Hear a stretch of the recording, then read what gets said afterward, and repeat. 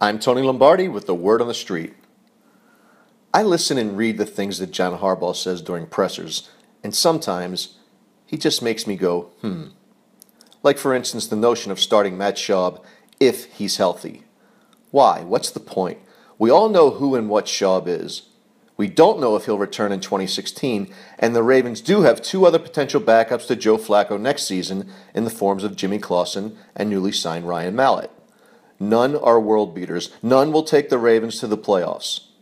I guess it could be argued that the Ravens' offensive line is in such disarray that they need all three, and maybe they've even put Bryn Renner up at the Intercontinental Hotel downtown just to be on standby.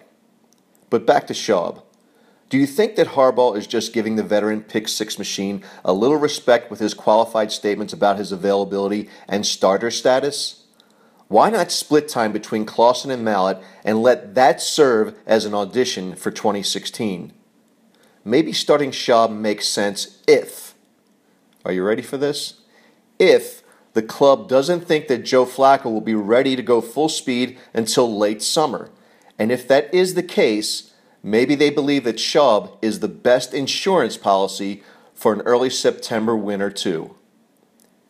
Keep Matt Schaub until next year. I'm Tony Lombardi.